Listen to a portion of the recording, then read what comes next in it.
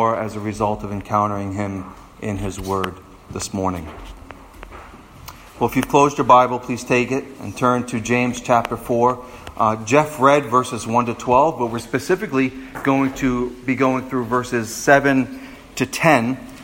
And if you do not have a Bible, or you do not have the version of the Bible that we often use the English Standard Version, there are some white ones on that back bookshelf that are free to you if you would like one of those. So we're going to be looking at James chapter 4, verses 7 to 10. And as we begin, it's really important that we remember where we were a couple of weeks ago when we left off in the book of James, because it's really going to help inform our understanding of this passage this morning. In James chapter 4, verse 6, you remember that there are these famous words that say, God opposes the proud, but He gives grace to the humble, right? Famous words, we know them well. God is going to oppose the proud, but He's going to give grace to the humble. And this is important to remember because the passage that we're looking at this morning is all about what it would look like for you, for me, to live in humility to God.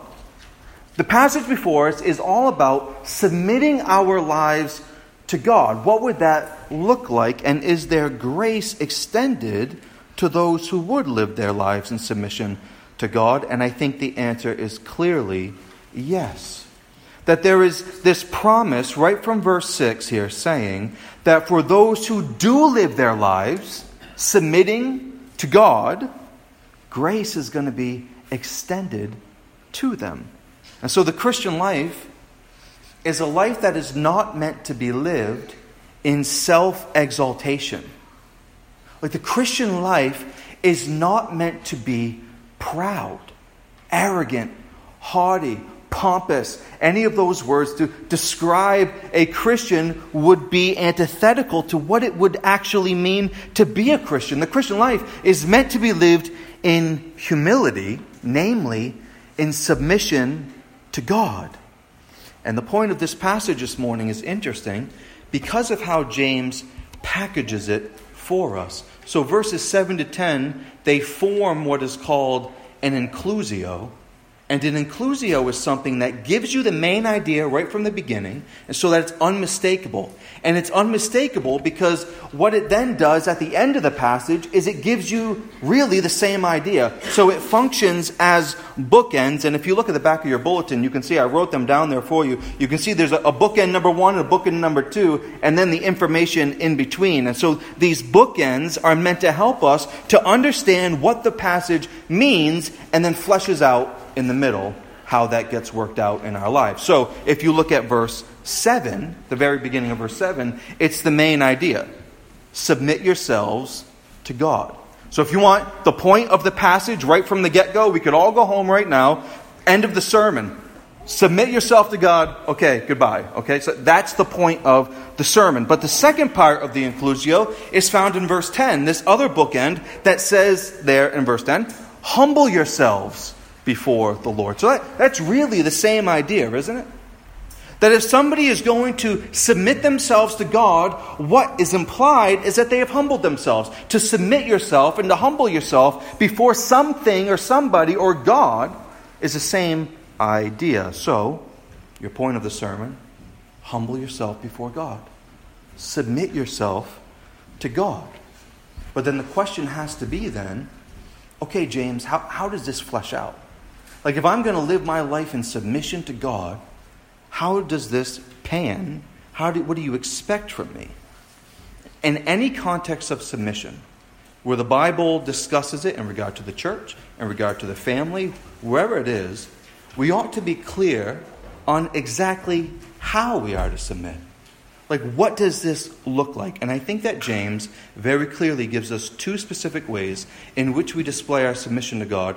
The first of which is by resisting God's enemy, and the second is by drawing near to God. But look at James's first instruction in verse 7. Submit yourselves, therefore, to God. Big idea. Resist the devil, and he will flee from you. So submitting to God means resisting the devil. I mean, this is why we are all in the massive problem that we're all in regard to our own sin natures, right? Because way back when, thousands of years ago, Adam and Eve are in the Garden of Eden, and they what? They don't resist the devil, do they? They completely fall to his scheme. So God, from the very beginning, he enters into covenant with Adam and Eve. They break that covenant, and with breaking the covenant, they bring upon themselves and all their posterity, you and me, the curse of the fall. All of us, from conception, are under the curse of the fall, right? Like the old primer used to say, in Adam's fall, we sinned all. That if Adam and Eve had only resisted Satan, we wouldn't have the sin in the world.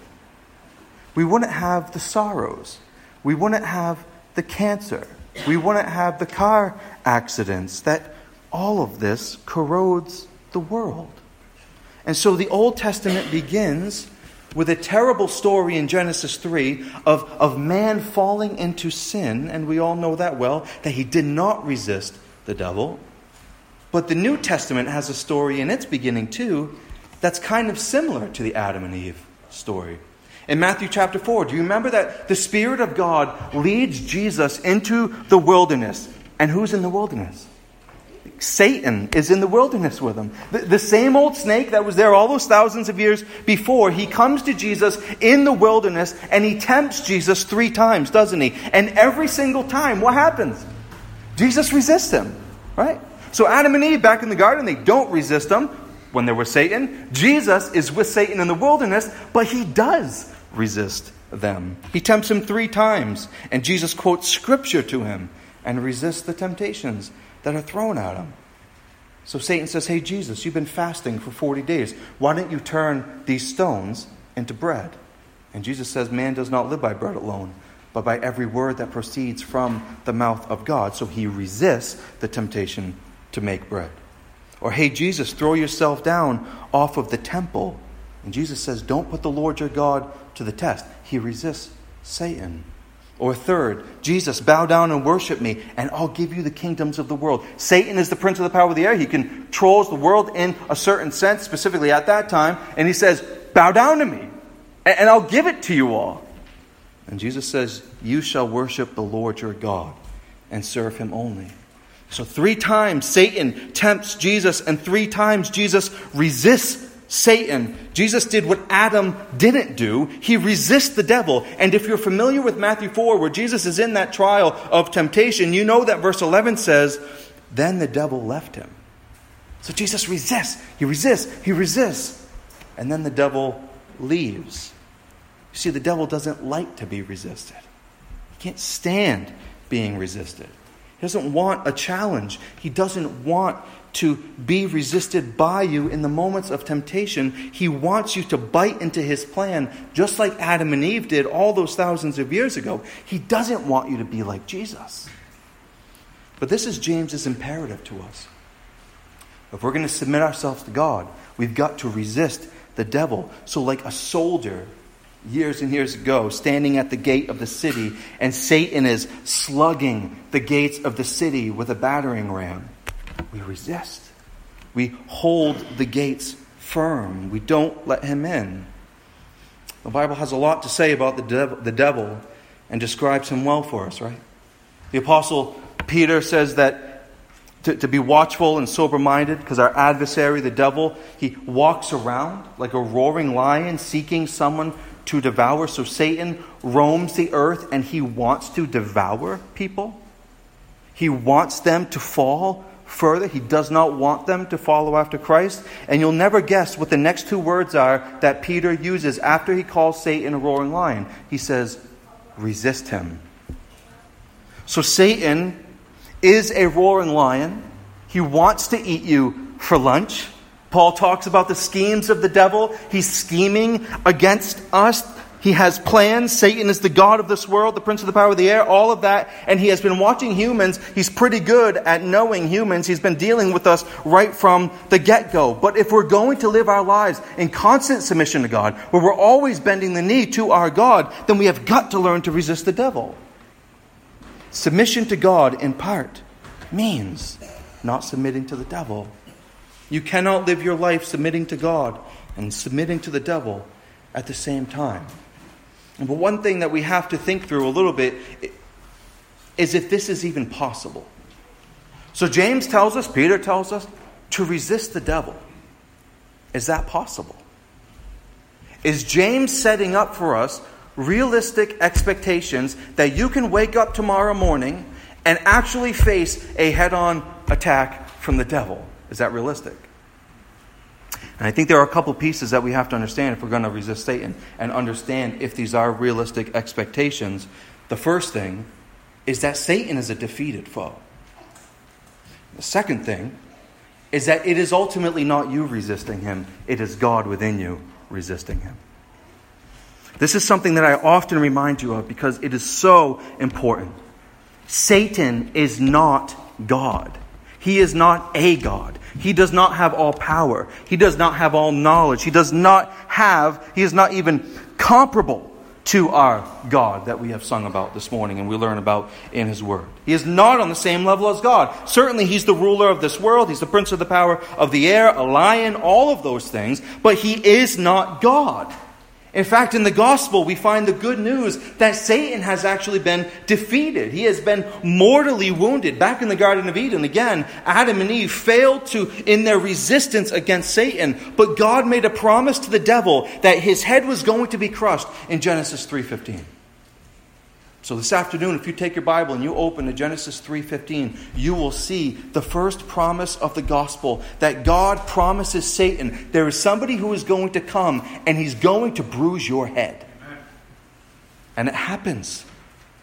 In the work of Jesus on the cross and in His resurrection, we see that the mortal blow is given to Satan. It is so powerful what Christ has done that He has actually caused the devil, this roaring lion, to walk around toothless. Yeah, he's powerful, but not as powerful as he once was as a result of the work of Jesus on the cross and in the resurrection. The Bible says in 1 John 3:8, the Son of God, Jesus, appeared for this purpose, to destroy the works of the devil. Or listen to Hebrews 2:14. He himself likewise also partook of the same, that through death he might render powerless him who had the power of death. That is the devil. Is that incredible? That through his death he would render the devil to be powerless, the one who had the power of death. Jesus comes back to life. His heart starts beating again in that tomb. Satan is rendered powerless. Colossians 2:15. When he had disarmed the rulers and authorities, he made a public display of them, having triumphed over them through Jesus, through him.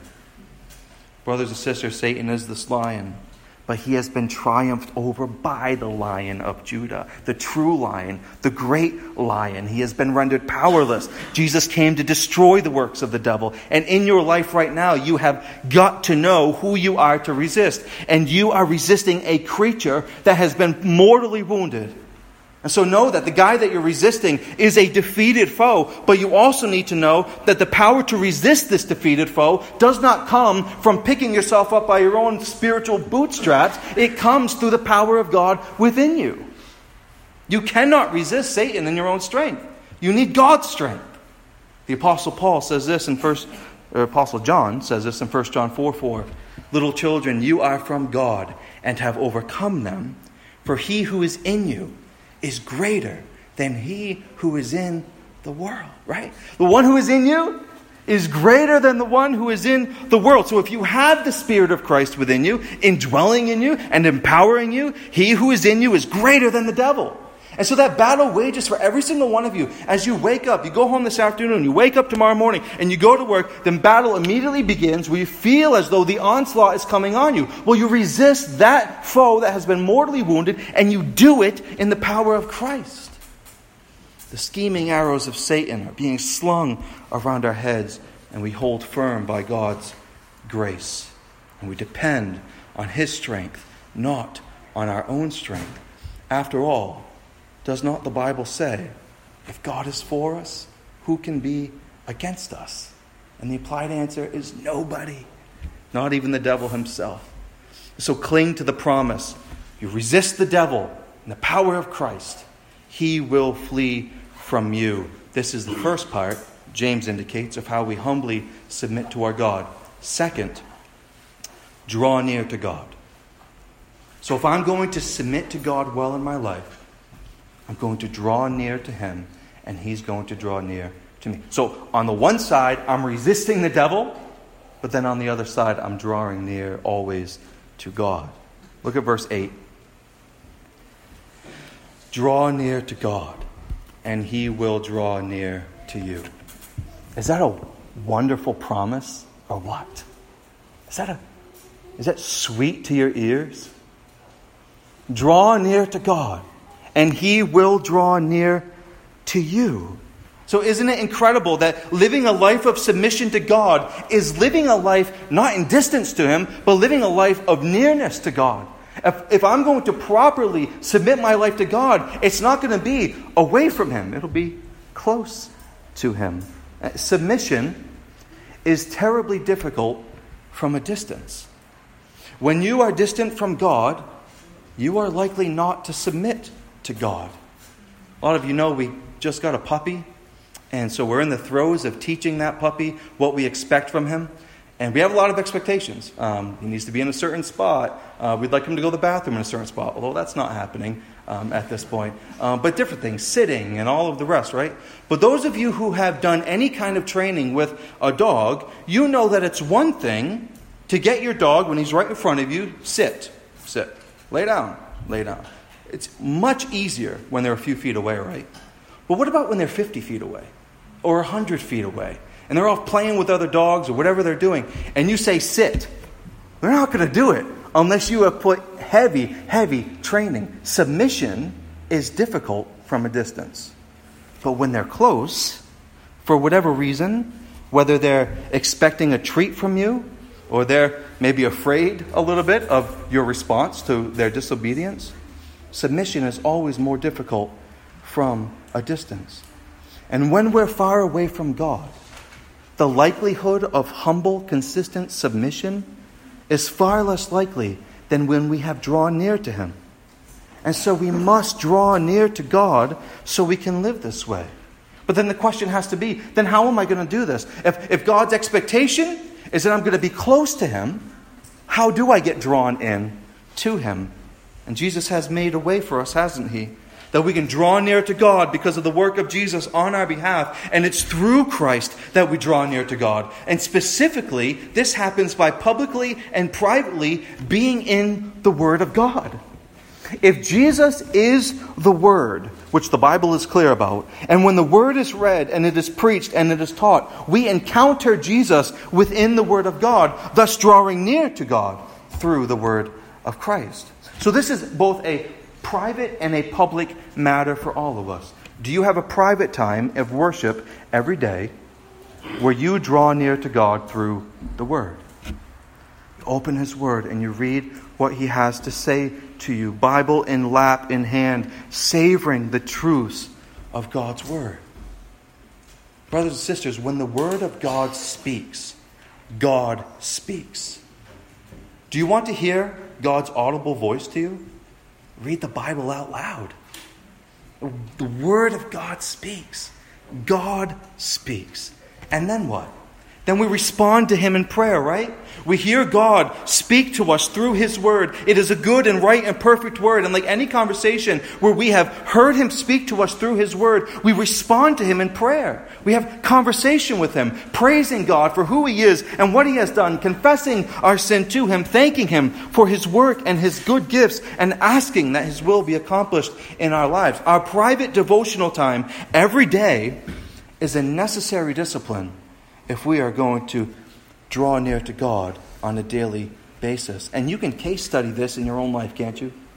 Like, can't you look on these recent months, and if you have spent regular time with the Lord and have drawn near to him through his Word, there's a nearness there, right?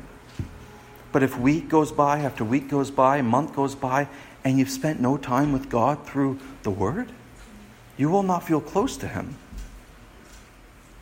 We also publicly draw near to God, though, by gathering with our brothers and sisters on each Lord's Day to worship. Because we gather to hear the Word, which draws us all near.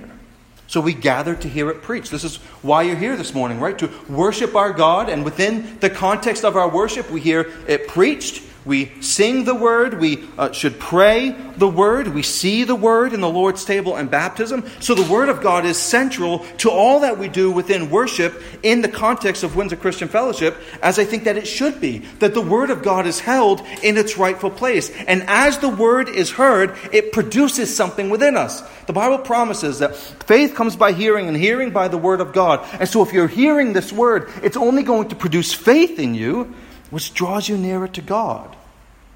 And so not just on a personal level, privately, in your home, in your closet, but as a corporate body, as a church, we draw near to God through His Word. We become closer to God as a family of believers through the Word of God. But I want you to see a couple things about this, that if we're going to submit to God by drawing near to Him, there is a responsibility and a disposition that I think that we should have, that the text pushes us toward here, if we're going to truly draw near. Look at verse 8 again. Draw near to God, and He will draw near to you. Cleanse your hands, you sinners, and purify your hearts, you double-minded. So our responsibility, confess and repent. Now, why does James have to tell us to draw near to God? Because we've drifted from God. This is the clear implication. We have to draw near because we have drifted, obviously, according to verse 8 here, into sin. And this is what James describes for us in the rest of verse 8, that you and I have dirty hands as a result of our sin. We have dirty hearts as a result of our sin. I mean, again, you notice how James refers to us as sinners and double-minded, that we're acting so much out in our sin that the word sinner actually becomes a great descriptor of who we are, and being double-minded to the point where we're like the goddess Janus and we have faces going either way. And our responsible as we draw near to God is to confess and to repent of our sin, to confess and to repent of our double-mindedness.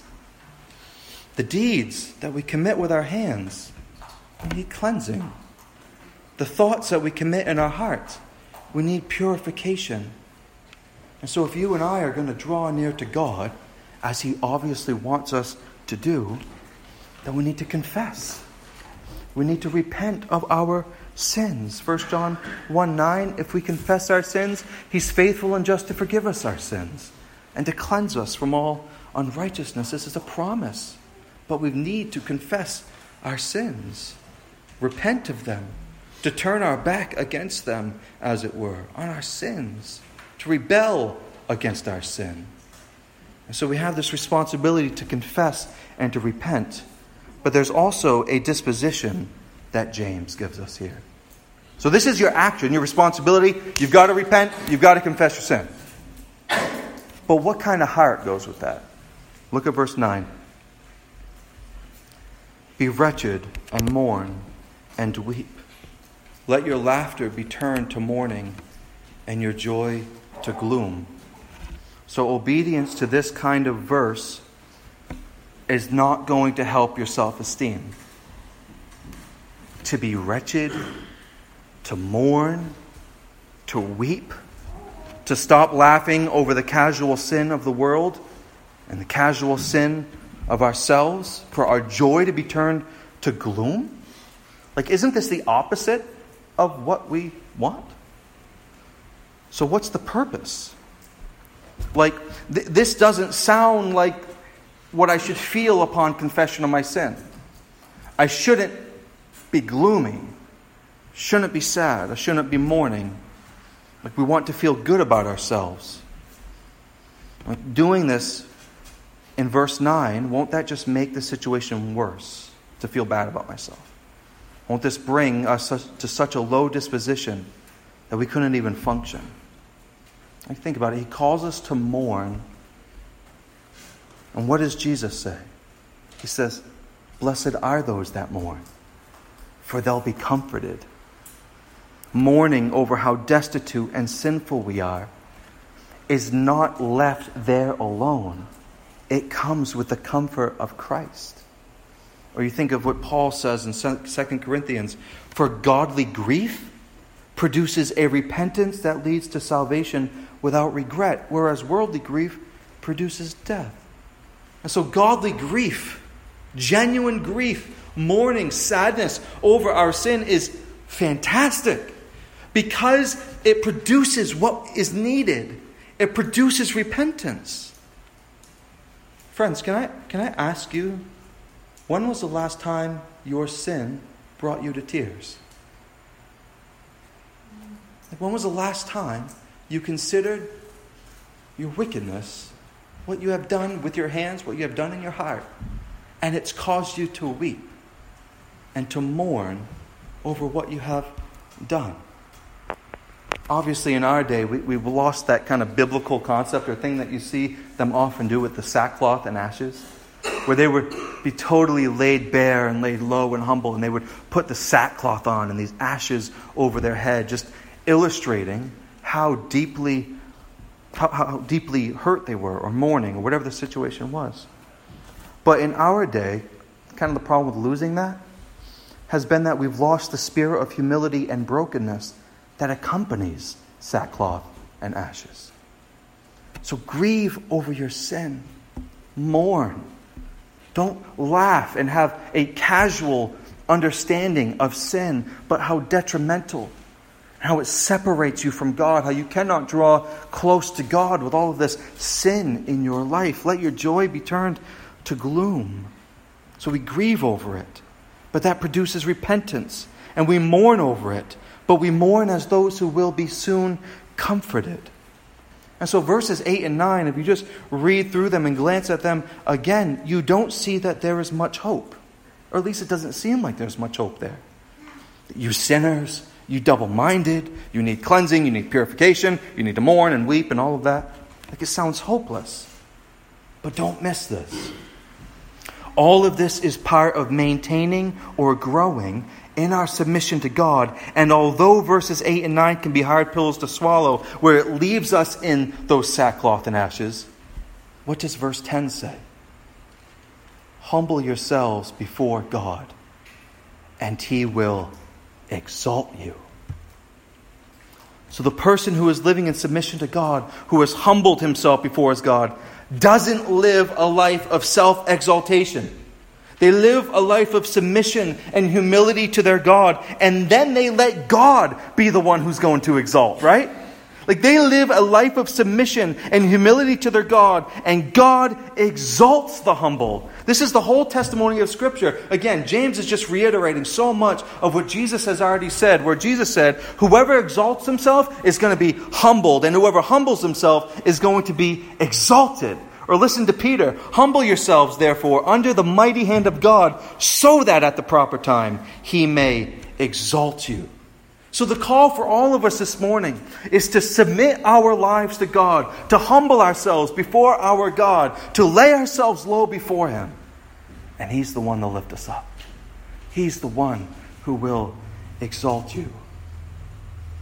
But you know, this life of submission and the exaltation of this person is so beautifully modeled for us in Jesus.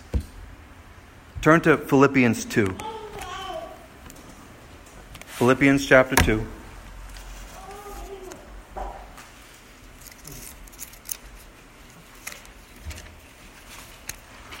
It's always helpful for me to see Jesus model what the Bible's requiring of me. And Jesus models this in Philippians chapter 2. And I'm going to read verses 5 to 11. Have this mind among yourselves, which is yours in Christ Jesus, who though He was in the form of God, did not count equality with God a thing to be grasped, but He emptied Himself by taking the form of a servant, being born in the likeness of men. And being found in human form, He humbled Himself by becoming obedient to the point of death, even the death on a cross. Therefore, God has highly exalted Him and bestowed on Him the name that is above every name, so that at the name of Jesus every knee should bow in heaven and on earth and under the earth, and every tongue confess that Jesus Christ is Lord, to the glory of God the Father. Friends, it was through humbling himself that Christ would be exalted. Submitting himself all through his life. You read the book of John, and over, I came not to do my will, I came to do the will of my Father. I have submitted to my Father, I have submitted to my Father. I'm going to do what he wants me to do, all the way to the point of death for you, for me. And then God exalts him. Follow Jesus in this. Humble yourselves. Submit yourselves to God. Submit yourself as Christ submitted himself to live that life of obedience, of submission and humility before your God. And he will exalt you. And you might be here today and you've never submitted your life to Christ. You've never genuinely bowed the knee to Jesus. And the Bible says that God is commanding all men everywhere to repent.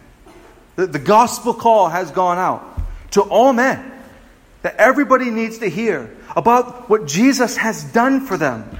That we need to know about our plight and how we're not holy and how we are not living our lives in submission to God. And then we need to hear, bend the knee to this God. Bend the knee to this Lord. It is the only way to God, through Jesus.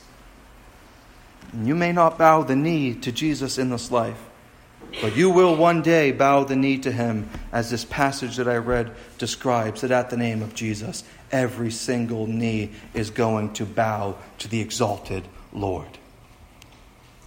Friend, can we rightly say that we're submitting to God if we're not resisting Satan?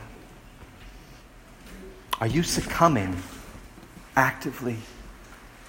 You're not resisting him.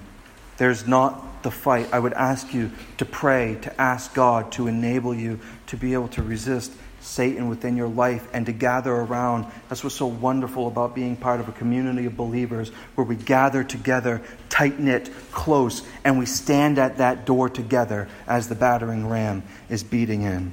Remember, Satan is a mortally wounded foe, and also remember that Christ's power in you is what will ultimately hold him off till he flees away. And can we rightly say that we are submitting to God if we're not drawing near to him? Drawing near in the Word through private and public worship. Isn't it remarkable to you that God would want to be near us? That God would want this kind of relationship with us. The one who created all things wants to be with us, who so often just feel like a worm in comparison to our God. And one day, for all of eternity, what we've read this morning is going to be perfected in all of us. Revelation chapter 21, in the new heavens and the new earth, where God literally tabernacles, he dwells among his people in perfect relationship. Never needing to cleanse our hands anymore, never needing to purify our hearts anymore. That there's actually no temple there. We don't need to even draw near to God through a temple, through a building. That we're just with him. Always together, forever with our Lord. Adam destroyed that relationship. Christ has given the opportunity for us to be restored in that relationship. And one day forever, we will all be there together, perfectly drawn to our God, living perfectly in submission to our God. And I look forward to that day. Let's pray.